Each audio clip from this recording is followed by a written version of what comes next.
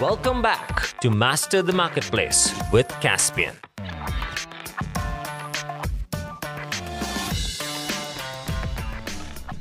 Hi there, everyone, and welcome to another episode of Master the Marketplace with Caspian. We have a special guest on the show today, Ty Walters, CEO and founder of Seller Smile. I'm really excited to talk to him about the future of customer service, customer experience as it relates to e-commerce and the growth of marketplaces. So we're going to get right into our conversation. So Ty, welcome to the show. Thank you, Kunal, and glad to be here. Fantastic. So maybe to get started, tell us a little bit about yourself, where you grew up, what got you to being the CEO of Seller Smile. Thank you. Ty Walters, born and raised in the Midwest, and early in life, athletics were huge, and I ended up studying kinesiology in grad school. So specifically, I looked at EMG or electromyography, and that's the electrical signals that your muscles produce. So during that, I wrote some custom code to analyze that data. Later, a few years later anyway, about 5, I came back to that as a poignant experience in my life, really powerful, and I wanted to learn how to code. So my first step was to get involved with an organization that had developers. I was working at a plant nursery, making barely minimum wage, and I saw this customer service opening. I heard it was a great entry into tech, and that's what really fast-tracked my professional growth, you'd say. I was hooked, I was addicted, the startup culture, life, Y Combinator, I really took it all in. And during my short time at a company called Seller Labs, who made software tools for third-party e-commerce sellers, I played many roles, starting at the customer service in the forefront of the company, working up to different levels of product management and design, even running internal selling accounts and agencies. But what really we came back to was this customer experience. Amazon knew customer experience was number one, and we know how to do it well, but we saw customers that we were dealing with in the software space always asking us if we had tools for this. At the time, we were supporting a tool called Feedback Genius, which is email marketing automation to request product reviews and seller feedback. And so we were experts in that field, but we didn't really have any solution for the proactive or even the reactive side of customer service, answering different FAQs or helping your customers with returns. So, one thing led to another, and we decided to launch a business doing that, sort of as an experiment or as a side hustle to begin with. But we just kept with it, and it's grown ever since. And we've been doing it full time for some years now, and we're expanding, and we've been doing it ever since. That's fantastic, Ty. So Ty, tell us a little more about the business, right? What does Seller Smile specifically do? What's your value proposition? Just give us a little bit about the business and how you think about yourself in this ecosystem of Amazon tools out there. Absolutely.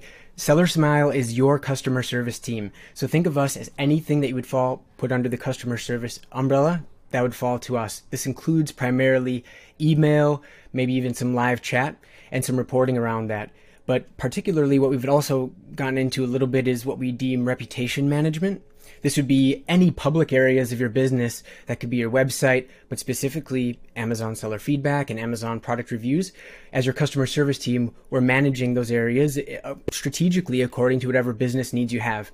So what we've really found is kind of our value proposition is, as product-minded e-commerce experts who also do customer service well, we know that we deserve a seat at the table when it comes to making decisions, because we know the pain points the best and the products the best, frankly. So that's what we try to do, is not only answer your emails, but bring those insights up to the decision makers and allow them to help improve their business rapidly. That's fantastic. And so maybe even tell our viewers, our listeners today, on kind of the importance of a good customer service function as part of their businesses, and why it's so critical, not only from the perspective of, we've got to do it, but how does this really truly add to the business impact that they would expect with good customer service? Absolutely. You may be aware customer service has a bad reputation. Not to disparage anyone or any job, but it's compared to the DMV, which is kind of a slow, bad experience that's maybe outdated. And many companies have that philosophy and treat it as such, and it results in that type of customer service team. We see a great customer service experience as a differentiator between your brand and another brand. This is very important because that experience, if it's initial one, you can win a customer for life. So we really strive to know all the touch points, to meet your customer where they are, and we advocate on behalf of the customer to understand why are they coming to us today? How can we answer their question very fast and very accurately? And if we can't, what do we need to do to improve the system? Kunal, as you're aware, Amazon does a brilliant job at customer service. It's barely not required anymore as a shopper. So that's the type of experience we're trying to create for the customer within an Amazon. We're trying to prevent those interactions from happening with proactive information on the listing, maybe even on the packaging itself. But off Amazon, how can we create that experience, answer their question essentially before they even have it? And or should customer service extend just beyond answering emails or going through listings and reviews? Like, where else is the touch point of the customer as you see the world sort of evolve for where customers are looking for products and or shopping for products? That's a great question. And I'm learning about that all the time. There are some technologies that offer a wealth of information to a seller about a customer, so you can track their activity across the internet in many ways. This will lead to, I believe, many innovations on how we target our potential shoppers, how we cater to them to create a customized experience. We talk about the future of customer service and shopping. I think it's all about an easier experience. What's difficult to do today? What could be faster? What could have a lower bar to achieve? So when we think about customer service, that's really what we approach it with. I would say, though, different technologies that you also hear said alongside customer service, like artificial intelligence, machine learning, we typically see a little bit less of that impact our day-to-day function. Most of what we do is no code or low code, but it's still very manual work that's been leveraged with tools or use of tools. But for the most part, it's real humans behind the keyboard actually deciphering these situations and helping their customer. We prefer it that way because we're able to connect with the customer on a more emotional level. I see. Got it. And then does that extend to sort of non-Amazon channels? So for example, does your team also manage like your social media and someone sort of complaining there or giving some feedback on a particular product that they maybe purchased on Amazon, or they went and maybe complained on a forum, or they said something on a forum? Like, how do you aggregate that data and serve the customer across all these different channels outside of Amazon, even though it might be an Amazon product? Absolutely. So we started off as an Amazon-only agency, and the forces of the market pulled us into off Amazon, Walmart, eBay, Shopify, things like that. One of the best ways to, as you mentioned, aggregate some of that data is to start with a really effective tool for managing these communications. There's plenty of options out there. The one we use is called Help Scout, but it's similar to Zendesk, similar to many others. What we can do is, once we're funneling all the communications into there, like you mentioned, from Facebook, Instagram, Amazon, all of these marketplaces, then we can start to combine threads of conversations. If we see one customer's reached out to us in multiple areas, we can throw those into the same conversation so we have complete context when we're answering that customer. But it's really the use of that customer service tool that brings it into one visible place. We do manage customer service when we're logging into Seller Central by our seller messaging and eBay and the Facebook page, but that's a lot of extra work, and we prefer to use efficiencies wherever we can. But absolutely, Kunal, there's many places where these touch points are occurring. They used to be just on Amazon. Now there's multiple places on Amazon. Now there's multiple places all over the internet, maybe that on domains or sites that you're not even really controlling. So our goal is to try to identify those with you, and where we can interact with the customer, make sure that they have a good experience, a resolution, or that future shoppers can see that your brand is really strong when it comes to helping customers. Right. And that, I presume, would also extend to just beyond serving the customer, right? In the sense that you can bring out a lot of recommendations that the customer is making that might actually go to a product management team in the future, or might go back to a management team in a CEO and say, here's, what your customers are saying. And, how does your team sort of give those insights? And then how do you recommend actions that maybe a company needs to take? Two stories come to mind. The first one was a situation where we were monitoring product reviews for a company, and they were in a space where infants or children would use their products. What happened, what popped up in the product reviews after a launch of their new product is customers were posting pictures of injuries to their child's face. There was this Velcro piece that had been a little bit too abrasive. our team was able to alert the company of this situation because we saw this pattern. And in a very quick amount of time, within months, they had recalled that version or that style. They had replaced it with a soft Velcro, equal quality, but a little less harsh to the touch. And now they have a wonderful product, and we haven't seen that type of product review since.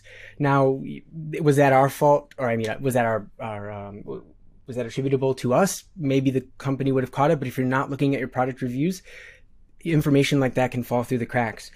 Another situation, we dealt with a company, and we're still dealing with them. Their 3PL was experiencing some issues during COVID, and as all 3PLs were.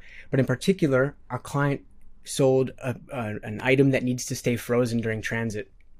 This particular 3PL maybe wasn't set up in the best way to cater to that product type. So we were able to provide data around those situations. How many thawed orders did we see? How is this changing over time?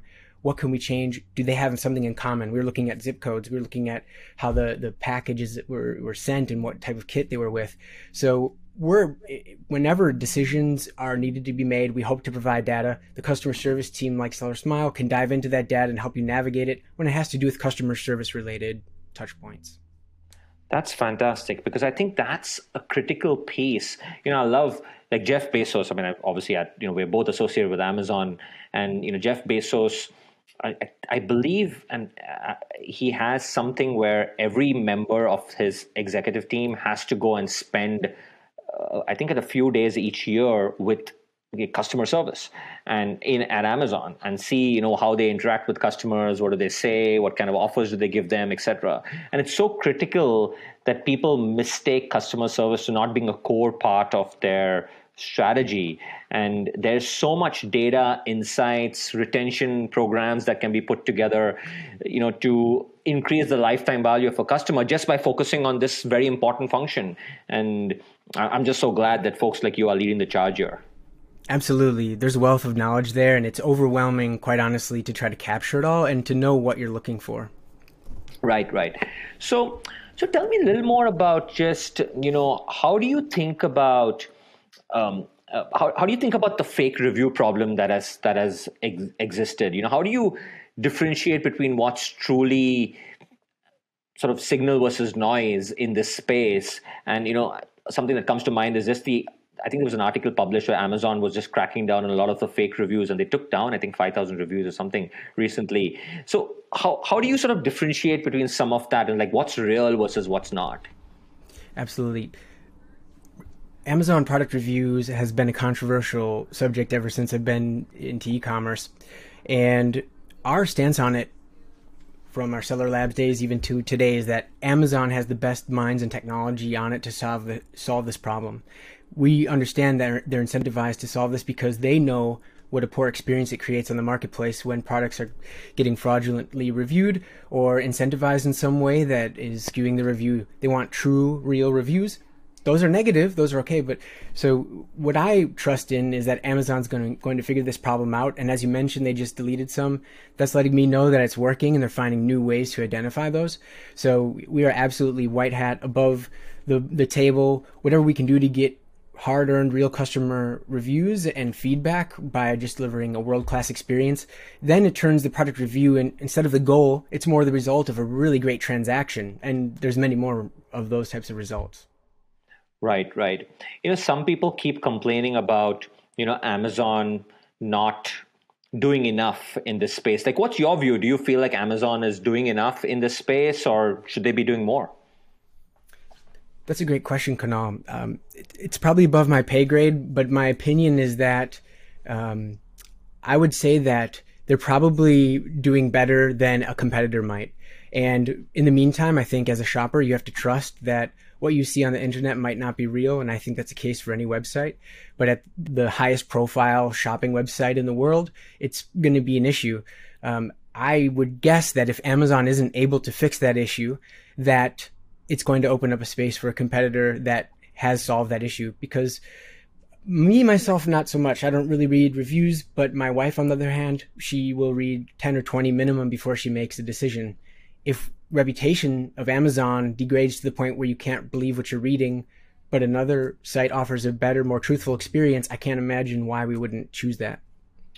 Yeah. The good news is also Amazon's customer experience goes beyond reviews, right? Like, so in the worst case, you do believe a review, let's assume it's fake, and you buy the product.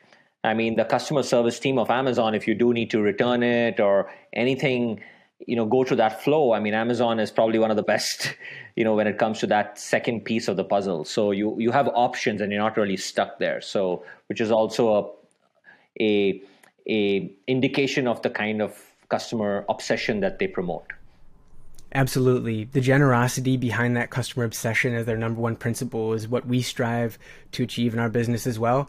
It's, I don't want to say unfortunate, but sometimes we find ourselves between the seller and the customer. The seller has a more transactional mindset. They want to give a fraction of the refund or not at all, when we are really standing in front of that customer saying, they deserve this refund, they deserve this replacement, and Amazon sets that bar, because if they were dealing with Amazon in this situation, they would probably have that outcome.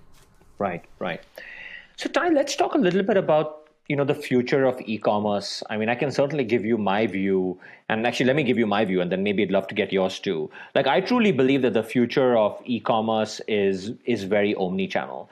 I truly believe that brands of the future, or even now, need to go back to the basics of what a brand really is, which is an experience that your customer should get with you. And what does that experience look like?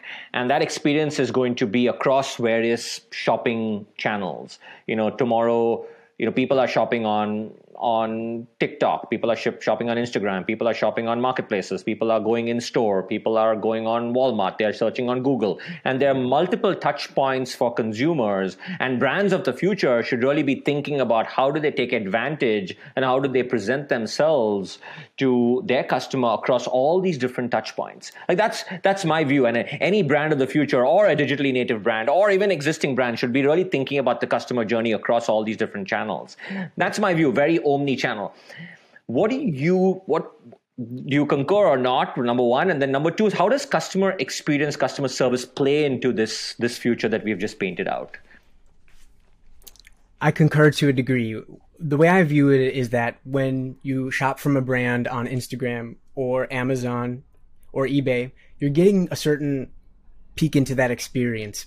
It's mainly filtered through the experience that those entities are choosing to show and how their product detail page is developed. There are places where it's a blank slate, and the Shopify is one great example of that. What I would see, and what I see, I think the best brands having the most success, they fully define what type of brand experience they want to have when they have a canvas to create anything on, and try to realize that through an entity like Shopify. From there, you can determine, here is the entirety of our brand experience, and now which parts can we bring into eBay or Amazon according to their details and what they allow sellers to do. As you're aware, Amazon allows enhanced detail and A+ content for brand registered sellers. So this is a way that if you want the best experience for your shoppers, you're going to have to meet some of their criteria, but also have a clear vision of what you'd like if you could do anything. And I think a lot of sellers, they rely too heavily on Amazon's systems and structure set up because it works, but they don't think outside of that. Yeah, that's a good point. You just mentioned, which is around, at some level, you're also stuck with what the experience is at Amazon or at Walmart or at eBay. And so how do you sort of blend that with, if you had a blank slate, would you start there and sort of, bring in some of these other elements and take advantage of what these marketplaces already provide? By the way, what's your view on that? Like, how Amazon customer experience versus Walmart, eBay, like, how would you stack rank, compare them? That's a great question. I would still say, as a shopper, I've primarily experienced with Amazon, but servicing those platforms from a customer service perspective, I would say the ease of shopping, the joy of shopping still exists at Amazon. There are many edge cases where that's not the situation, depending on what you're looking for. But we have the opinion that a better customer experience is one where you can get more granular with a brand and at a higher resolution and engage with them on your terms, and you see more of their personality. We see, at least in terms of communication, the opposite trend happening at Amazon. We're seeing templated messaging and more restriction, tighter rules. So Amazon would say that's a better customer experience because it's standardization. You can navigate their pages across brands and across products with better ease, making more confident decisions. But I would say the personalities probably dim down a bit. I would like to see these platforms offer a little bit more customization, but it'll remain to be seen, what comes out on top. Yeah, that's a good point. And I know Amazon is trying to open up a little more of its customer base to sellers out there. I know it's not, you don't have access to your customers fully through Amazon, but it's trying to open it up a little more. And I think that is useful, right? I mean, how can you let brands control the message with their customers while having some oversight through platforms like Amazon? Like, what does that look like? I think it would be an interesting challenge and seeing how this plays out in the future. Absolutely. And one thing we see impinging that is bad actors ruining it for everyone. So if you're spamming the product review comment section, probably one of the reasons why it was taken away. I wonder how sites in the future will handle that type of activity. That's right. That's interesting. So, there are these companies, like Qualtrics is one, which is a customer experience management platform. Like, how do you see these new age companies that are presenting themselves as like, we are a, XP platform, customer experience management? Like, what's their view of the future relative to what, you are doing or what others are doing in this space? I would say that's an area I have more limited knowledge of, but I would venture to say that the opinion is a more open experience with more information available to the seller. With more information, openness, I don't want to say transparency, but with more information, we can do more interesting things. I attended a Zendesk conference, and I think the idea there is, and Zendesk's philosophy was, we're going to offer a range of tools to meet a customer where they are, which means phone, because some customers and generations like that, chat, email, maybe even a bot. So now we have our generations covered, but then also how can we gain even more insight into the shopping behaviors, the habits, or the avatar of our customer? Because that's more information that I would use as a brand owner to fuel what I'm creating and where I'm trying to target my message. As we know, you can have the best advertising campaign, the brand campaign, but if it's in the wrong publication or it's gaining awareness from the wrong eyes, it's less effective. Yeah, that's a good point that you just made around, and I think what you said about Zendesk, that's pretty similar to how maybe a Qualtrics would try to position itself as well. It's saying, look, we're in the business of serving the customer after the fact, but can we bring that forward? Can we give you insights and predictions on, how your customers are shopping or what are they really looking for? And can you launch the right experience, the product and or service for them and meet them where they are? And so can you make it more proactive as opposed to the rep that maybe customer service gets, which is a little more reactive, right? And so how you blend that proactiveness versus more reactive service is, I think, where some of these folks are trying to go. Absolutely. If you know that a customer's landed on your website with a high LTV, you can display personalized messaging to them, even tipping your customer service team off that, hey, instead of issuing a refund here that's partial, let's give them a full refund because we know this is a VIP. I think the level of customization that's achievable is very exciting. However, the degree to which that can be implemented automatically, that's interesting, and that's what I'm standing by to see more of. Right.